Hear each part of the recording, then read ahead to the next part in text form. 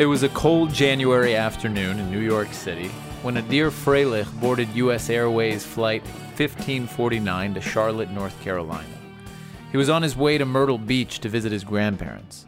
But Adir wasn't destined to end up in Myrtle Beach that day. No, Adir ended up in the Hudson River. The aircraft was in command of Captain Chesley Sully Sullenberg, a 57-year-old former fighter pilot who had over 25 years of experience as an airline pilot. About 2 minutes after takeoff, Flight 1549 struck a flock of Canada geese.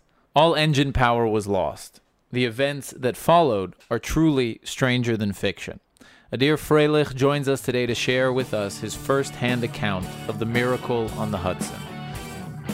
This episode is brought to you by Roadmap Jerusalem. Roadmap Jerusalem is a fascinating new documentary about the connection between the Jewish people and the city of Jerusalem. Guys, you have to check this out. Visit www.roadmapjerusalem.com. Rabbi Nolan Leibovitz studies the connection between the Jewish people and the city of Jerusalem. He talks to archaeologists, historians, politicians, religious leaders, and he really brings you the facts in a thought-provoking way. He gets you thinking about it. This is going to get you thinking about the real issues. So again, visit www.roadmapjerusalem.com and download the movie or buy the DVD. You can also stream it on Amazon if you're in the U.S. www.roadmapjerusalem.com. This podcast is made in cooperation with the Jewish Journal, www.jewishjournal.com. You're a fellow podcaster. You have a podcast called Startup Camel, right? I do. It's about Israeli innovation. Basically, we interview the founders of Israeli startups in English. Fun fact about Israel or Hebrew per se is that I think maybe 0.01% of the population of the world speaks Hebrew. So all this amazing stuff happening here, all happening in Hebrew, but unfortunately no one else understands. And this is why it's kind of like a hidden gem. It needs to be translated to the world. What's happening here in Israel is phenomenal. Yeah. For our listeners, I mean, you guys have probably heard recently about Mobileye, but there's one of the biggest exits in history. $15 billion. Today crazy. There was what was it? Orbitech, I think it's called. Yeah, was sold for $3.4 billion. Wow. Yeah. A lot of big startups, a lot of innovation happening here in Israel. So guys, tune in. Startup Camel. It's fascinating. So let's start from the beginning. Let's start from that day. Tell us how it started. I want to start from that day because there's a little bit before. I was in Mexico. Okay. 3 I'm not sure days if this before. is a joke yet. Okay. 3 days before. Yeah. Is my birthday, January 12th. Okay. And I was in Mexico with a girlfriend at the time. And I got a happy birthday phone call. It was bittersweet from my grandparents. They basically sung happy birthday to me, which is nice, and then told me that my grandfather, who, before I even shared this, he survived cancer 5 times, which is incredible. He was 96 when he passed a few years ago. But he had gotten diagnosed with cancer for the 5th time. And we didn't know he was going to survive, obviously. So it was scary. They needed me to come back. I had a scheduled flight the next day for New York, back from Mexico, Cancun. There was actually turbulence on the plane, and my girlfriend was a little scared, holding on to my arm, like, oh my God. And I'm like, what, are we going to crash? Come on. Anyway. Little did you know. The next day, I got onto Expedia, booked the flight. To Myrtle Beach. To Myrtle Beach with a connector in Charlotte. That's where we were flying originally. And I booked the flight for the next day, got onto the plane. And this is, I guess, where the interesting story starts. So wait, this is January 15th. You wake up in the morning. It's an afternoon flight. So you make your way to the airport. I actually went to 10. university. Yeah. And enrolled at university, which I didn't go to school when I was younger. That morning. Wow. So just a fun fact. I got a bachelor's degree in 2 years while I worked for myself full time. It was quite intense. But after you survive a plane crash, try it sometime. You get really motivated, you know. Some of the most successful years of my life since, obviously, followed it. I feel quite lucky. So you got to the airport, you got to LaGuardia, and I'm sitting outside all goes reading normal. a book. You know, I'm reading a book. I'm about to get on the flight, board the plane, buckle up. I'm in seat 4A, which is a window seat. We take off just like any flight. You know, there's something called G-force. It stands for gravitational force that pushes you into your seat like a roller coaster as you take off. And I actually kind of like that feeling, even to this day. It's thrilling. It's With exciting. the sound also that comes with it. Nowadays, I actually use these crazy, Bose sound-canceling headphones because the sounds kind of bother me. Really?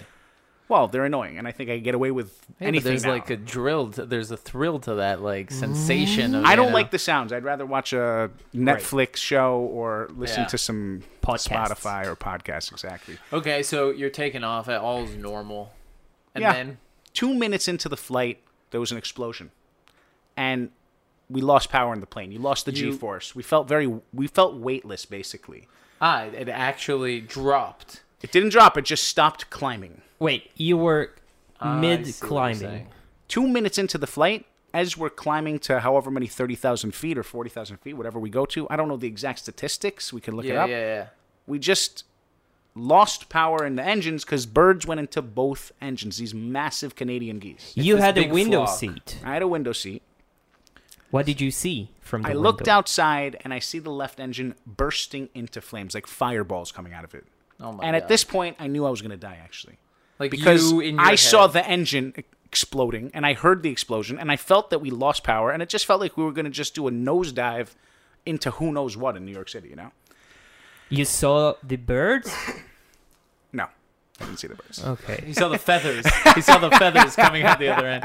No, I saw fire. I mean, it's not fun to see fire Of and feel the course. loss of power and all that stuff. So we lost the G-force. So you're sitting there. You see these flames. You feel the G-force like drop. All of a sudden, you feel weightless, and what's going through your mind is that's it. I'm dead. You remember Yes. that thought going. I remember thinking, what the...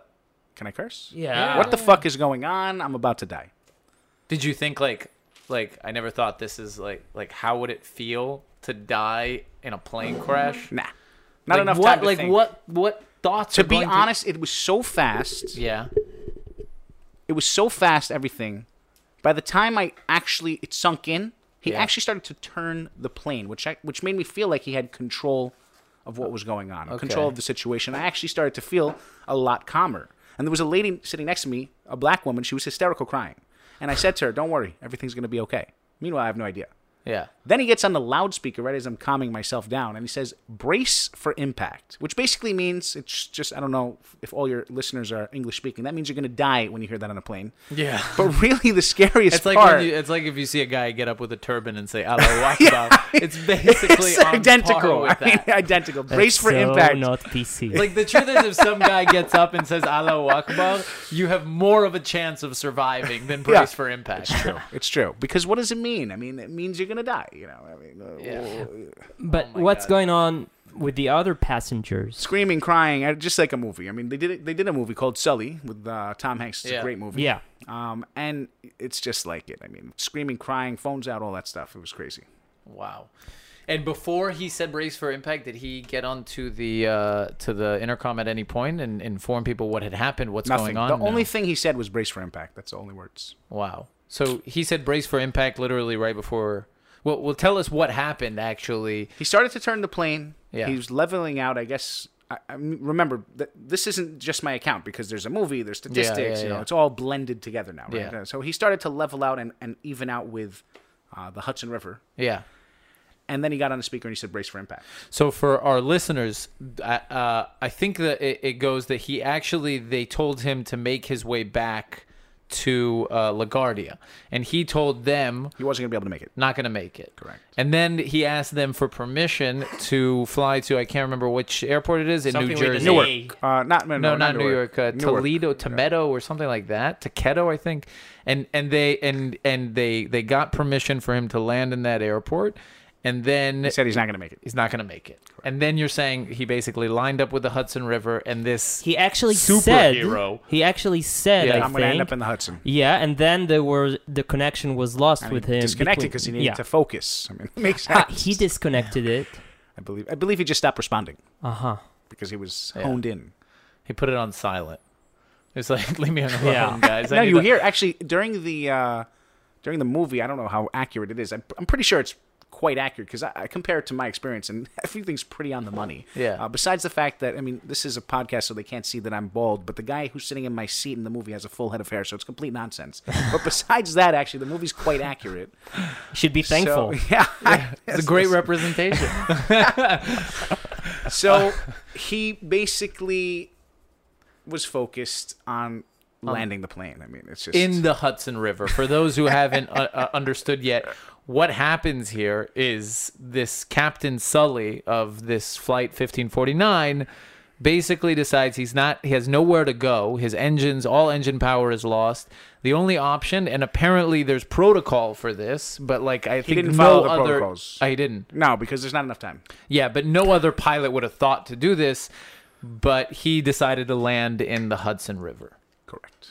And he did that when they asked him about calculations and his process of thought. He responded that he saw, or he used his eyes and his guts to calculate, and he just knew instinctively that that's the only He option. knew that he wasn't going to make it back to any of the airports. Right. And the only thing he had in his line of vision was the Hudson River. I read that as he approached the river, you guys flew 270 meters, Just above the GWB, George Washington Bridge. which is fucking crazy. I mean, imagine being in a plane that's gliding. That's what it is. He actually glided planes in his free time for fun, this guy. So he was Yeah, like the I read perfect about it. pilot for this. He But was a at the end of master the day, in gliding. He was a master glider. I mean, Yeah. he still is probably, right? I mean, he's the ultimate glider now. He right? also apparently was a specialist in disasters, in crashes and accidents, and analyzing accidents and investigating accidents. So, I mean, Now he works for, I think it's CBS, as like their flight disasters Really? analyst or whatever. Crazy. Got a pretty good job out of There it. was just he's gotten a few good things. There was just a helicopter crash in Hudson River. Everybody died in it. It's Yeah. really sad. I mean, basically, and I get all of the plane crashes and any aviation crashes, especially with water. I'm constantly getting like filled my inbox with people sharing because I was in the plane crash. They're like, look what didn't another happen to- plane crash, and no one survived. And it's sad, but it's like it reminds me how lucky I am. Yeah. I'm very lucky to be here. And you told us before the show, actually, a statistic that until that point, In the history of aviation, there's never Yeah. been a commercial airliner landing into a body of water with zero death, and since that day, there has not been another one. I mean, it's the only time ever in history that a plane crashed with no one dying. And actually, I just met a flight attendant not so long ago, a couple months ago. She was talking about how fascinating the plane crash is, and part of it because it's never happened, but mostly because of why it's never happened. And she said that she does drills for in case of a water landing. And the pilots actually look at her, roll their eyes, and say, this is such a waste of time. If we land in the water, we're all going to die. And at the end of the day, that's a fact to them. Yeah. So he did something that is impossible, or considered impossible until he did it. that's unbelievable. the problem you was lucked out. the problem was all the protocols were meant for a situation in which you lose the engines in mid-flight when you're above high. There were no protocols for such a scenario so close to takeoff. What's also amazing about it is that basically what happened was the birds went into the engines, right? So when a bird goes into an engine, it's called a bird strike. Bird strikes are actually quite common. So much so that the engines are meant to take a bird, suck it up, spit it out, and continue working. In chicken nugget form, actually. Yeah, basically. Which exactly. they later serve. They catch it in the net, and that's actually what you eat on the planes. So what's fascinating is that the size of these Canadian geese, I mean, if you look up a Canadian goose, they're just so big. Their arm spans are the size of our arm spans, okay? So they're really, really big, and they're flying from Canada or up to Canada, who knows. It's the middle of winter, January 15th.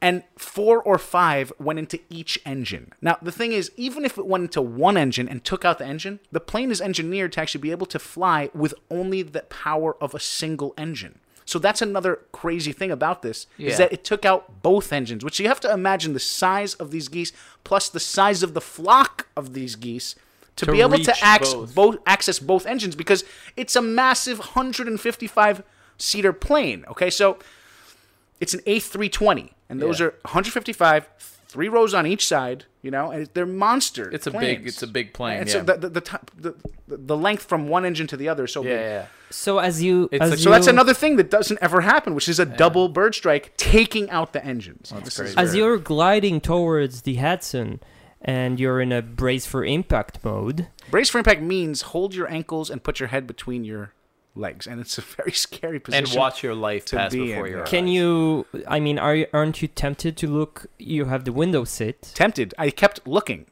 at where we are, and I saw New York City getting closer, and I was like, "What the fuck?" I couldn't believe it. I mean, really, the thing is, a lot of people, especially the religious community and Jewish communities, I give talks about this all the time and share about the experience for inspirational purposes, you know. And the thing is, people always ask me, did I pray to God? Did I do the Shema? Did I thank God? Did I all these different become godly, Muslim? spiritual things? And I guess if you're spiritual or religious, you automatically think those things. But for me, I'm not. I'm secular. And so at the end of the day, I just said, what the fuck? You know? I mean, what's going on? That's it. That's Yeah. literally it. So I was confused. I couldn't That's believe a it was spiritual happening. statement. Yeah, exactly. I think if you study it, what the fuck boils down to It's true. to the core of What spirituality. the fuck? You know? And if you are spiritual, it always can be what the fuck, God. Yeah, comma God. Yeah. So let's talk about the actual impact. 'cause Exactly, I yeah. want to understand what. Okay, so you're There's no gliding real down. way for me to explain the impact of a plane into water. But, you know, if you ever belly flopped, it hurts a lot. Yeah. So imagine a plane belly flopping. The best way, really, for me to explain it, if your listeners have been to, let's say, Six Flags Great Adventure, they have this water ride that you can stand on the bridge and the boat comes down through the water and it just penetrates the water and it's just like this doof, doof, doof sound, Yeah. right? And it splashes the water, really hard impact. And there's that resistance from the water because basically water at a certain height and speed and all that stuff becomes like concrete. Yeah, yeah, So that's the best way I can explain it. I mean, it's like So it a was like- rock skipping on the water, yeah. except we're in a plane, and it's really hard. And You got hurt? I always wish that I could say I survived a plane crash without a scratch. It would be nice. But I actually had a little scratch on my palm. I'm showing you guys here. But it's healed very nicely, so I'm quite lucky. Okay, so you impact. There's a silence for a second, or No, there was screaming and crying the whole way. Because people thought they were about to die. We all did. but afterwards, Afterwards, impacting. after impact, lights went off in the plane. And the pilot said, evacuate, evacuate. He came out of the plane. He did it so loud, actually. My recount was that he said it on the speaker, but the story goes that he came out and said it. Yeah. And it was quite organized, like orderly exit. I go to leave. Then I realize, actually, that we're on the water. So I go and put my hand underneath my seat, just like the video tells you. I've been on a lot of planes. If you fly, they always have that, like, instructional You're like, video. I never thought I'd be doing this. Grabbed it, put it over my head. And actually, another fun fact about this, I was one of 9 out of 155 people. Only 9 people, including myself, got a life vest on a water landing. It's the only time you need it. Anyway, it's just What do you mean?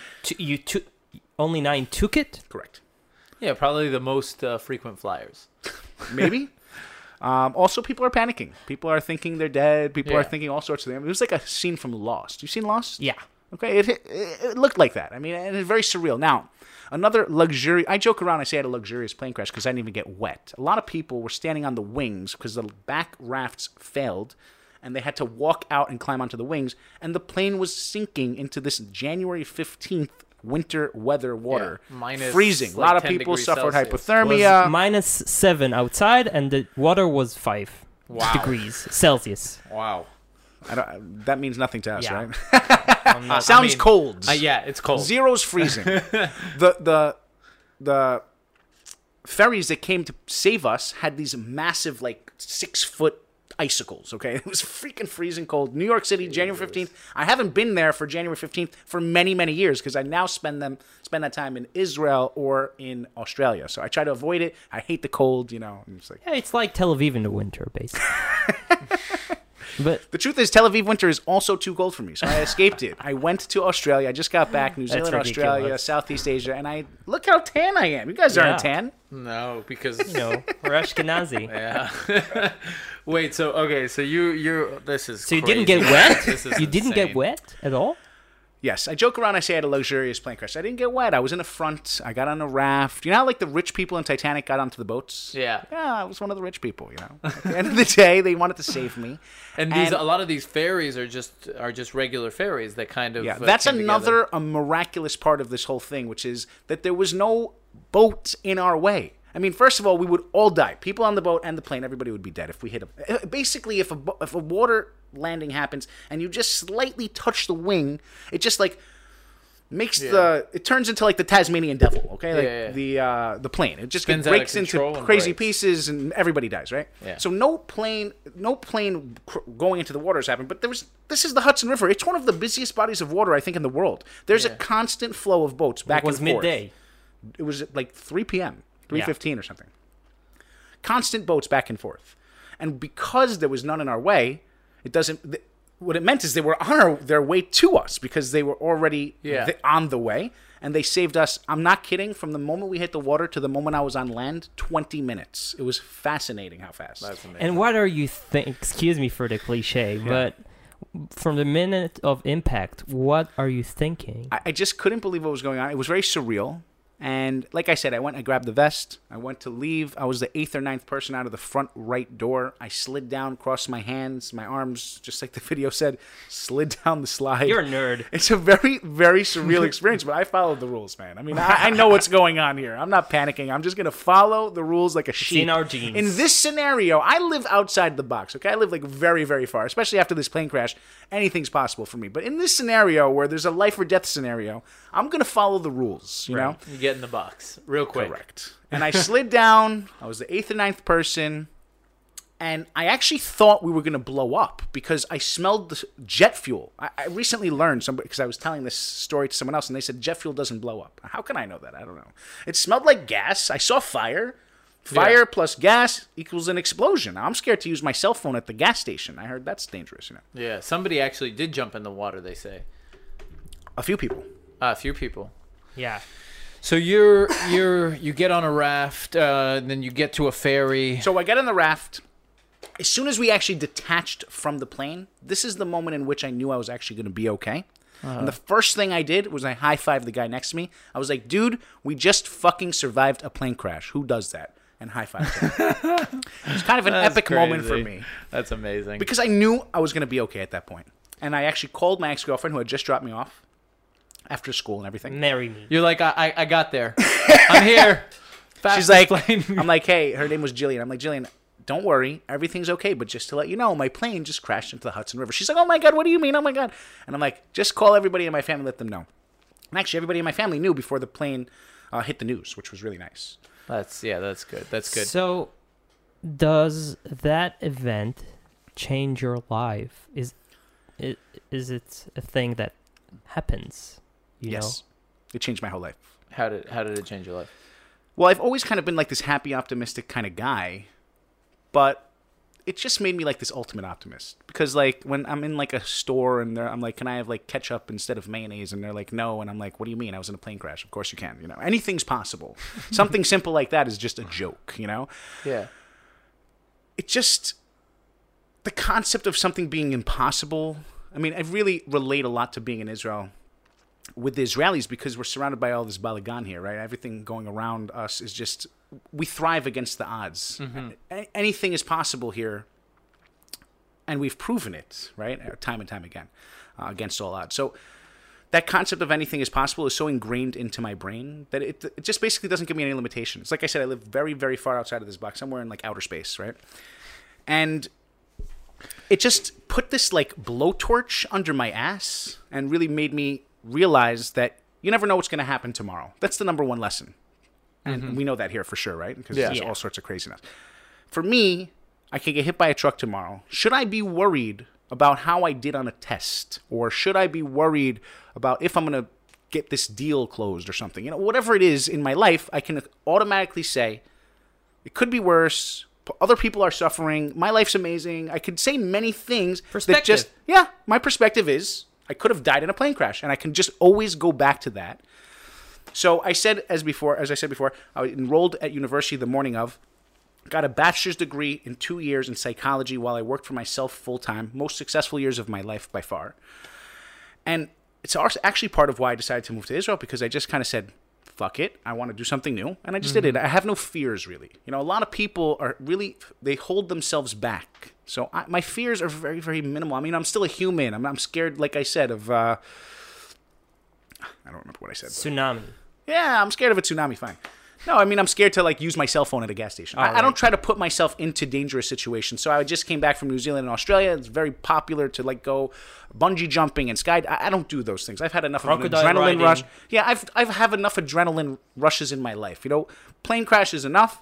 And moving forward, I try to be smart and safe. But at the end of the day, I don't limit myself to the everyday limitations of what society tells you and all this stuff. I just know anything's possible. Do you believe, or any part of you, that was fate, or that there's some kind of, you know? No. No. You're an atheist. Sure. I'm gathering. Yeah. Okay. So none of that is like, you know, I was destined to land in the Hudson and no. Nothing. Okay. And what about, did you suffer post-trauma, nightmares? Yeah, so my family was worried about that, so they sent me to a psychiatrist or psychologist, and I just talked about how my family's been fucking me up my whole life, and now thank God I survived this plane crash because it's changing everything, you know. Did you get to? I had no PTSD. I had one of my best. So I actually, the first time I started flying again was 2 years and change. I actually just had this like Facebook memory that said, "First flight, I'm going back to Cali," or something like, you know, like Biggie. And I did a little post sharing it because it's kind of funny because my recent post was throwback to 600 flights ago. So basically, I had to fly in an emergency to Los Angeles for work. And one of my best friends, his name is Dr. Matthew Lorber. He's a doctor. He's a fucking really smart doctor. Anyway, he's in New York City. He's one of my close friends. I told him I need to fly. He said, "Listen, don't worry. I'm going to prescribe you a medication. You'll be fine." I take this pill, fall asleep, wake up in Los Angeles. Take the pill, fall asleep, wake up back in New York. And it was like magic, really. And what it made me realize is that, you know what, I could just take some pills. But then I started flying so much and so often every week for my company. Every Sunday I'd fly to a different city, and every Thursday I'd fly home. So I said, I don't want to become a drug addict. I need to stop taking the pills.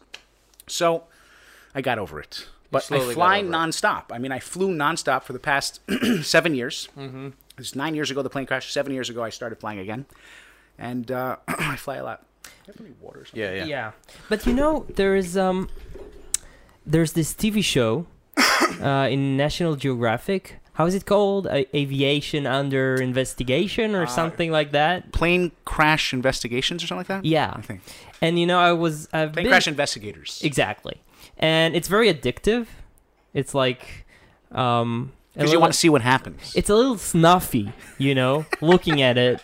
There's a guilty snuff pleasure. element, in it. Because they look at the black box. They want to see what happened, basically. Yeah, they analyze everything, they reenact it, and it's highly addictive. And most of those incidents end badly. Everyone. Almost. Except for mine, I think. Yeah. But after having watched that for several times, you know, for a long period of time, I would embark on a plane, and you can't help. It just pops into your head, the things that you saw, and the thought, maybe I'll be an episode of... So for me, my thought process is, what are the chances that I'm going to be in 2 plane crashes in my lifetime? And the chances are pretty slim. 50-50. But the reality is... That's really bad. The chances of being in 2 plane crashes are, you know, almost impossible, but that statistic I say is skewed because most of the time after the first one, you're dead. So I'm really very lucky. And I just, again, it just changed me in such a way, like for me to have stopped flying, right? I'm not over-exaggerating this number, 600 flights, okay? I've flown on over 600 flights since the crash. If I would have stopped flying, my entire life would be different. Really. Mm-hmm. I mean, how would I get to Israel?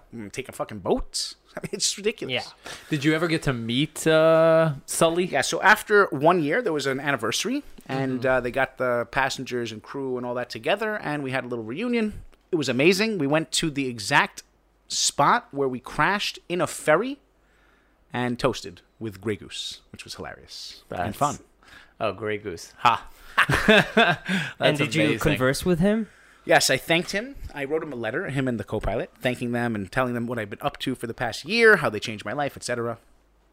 Gave him a hug, told him thank you. And, you know, I mean, there's 154 other people that are thanking him, you know, so right. I'm irrelevant, but... That's unbelievable. So, you liked the film? Yeah, it was amazing. I actually went to see it with 50 friends and family, including my grandmother who I was going to visit. And at the end, one of my friends was like, he was a survivor. He was on the plane, and strangers were coming over to me, and they were trying to touch me, shake my hand, give me hugs, take pictures with me. And I was just about to move to Israel. It was only 2 weeks before I moved to Israel. And I turned to all my friends, and I was like, guys, we're going to come see this movie every night before I leave for Israel. So tell us a little bit about this podcast that you're doing. You're doing Startup Camel. Startup Camel. I'm trying to get 3 to 5 episodes pumped out weekly. Of about an interview with the founder of an Israeli startup. They're fascinating.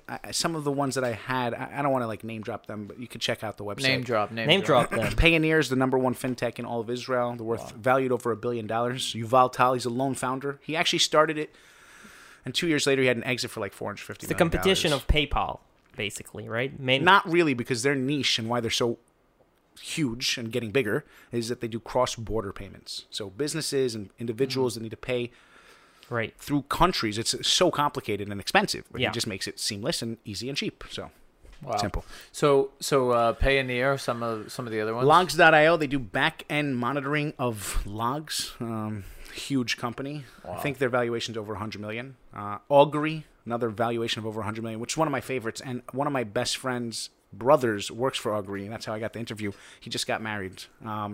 Nice. So how does the format He work? connected me to this founder. So basically, just to share what Augury is, because it's amazing. They attach a little device that picks up the sounds of machines and the vibrations of the machines to do predictive maintenance. It's just fucking crazy. That's insane. So it can tell you your printer's about to break because correct. It sounds wrong. Except they haven't moved to like the small scale. They do massive factories, you know. Yeah, okay. That's all. And what's your dream interview that you haven't done yet? I'm not a big dreamer anymore, honestly. I see. I've accomplished everything. No, I've honestly... Gil Schwade or something. There's no one that's like gonna starstruck me or anything like that. I don't care, honestly. I'm happy to just spread the word. What's happening here is just amazing. I sat in a meeting today with a PR company, and they're about to start pumping me their clients, and they're just fascinated, like, why do you do this? It's just I just made a huge switch where I had a marketing and advertising company where I was basically selling stuff to people and just making money. And there's no reward from that except for money. And money's great, I'm going to tell you now. But I made a huge switch. I said, I don't want to just make money anymore. I want to help people. So now I'm just helping people. I'm not making any money. I think the money will come. I'm not worried. I make jokes because I'm a really good salesman. If I start running out of money, I'll sell helicopters and yachts, Yeah. I've interviewed 61 founders. I think I could get 51 sales jobs if I want. So, Adir, I wonder if there are any tips or can I change my life like you without being in a plane crash? I wish that I could figure this out because I would love to pass this on, because I do tell this story often, and I feel like I do inspire some people because it just the concept of, wow, you really don't know what's going to happen sometimes hits home. I wish I could just inject how I feel about life into every person I meet, because I think I have like an advantage over the average person that worries and is concerned and thinks negatively. I really have none of those thoughts go through my mind. I mean, again, I am a human occasionally, but it's very easy for me to snap out of it. The best way for me to express, and this is a little bit embarrassing for me, but you can't learn unless you have your own experience, something this big.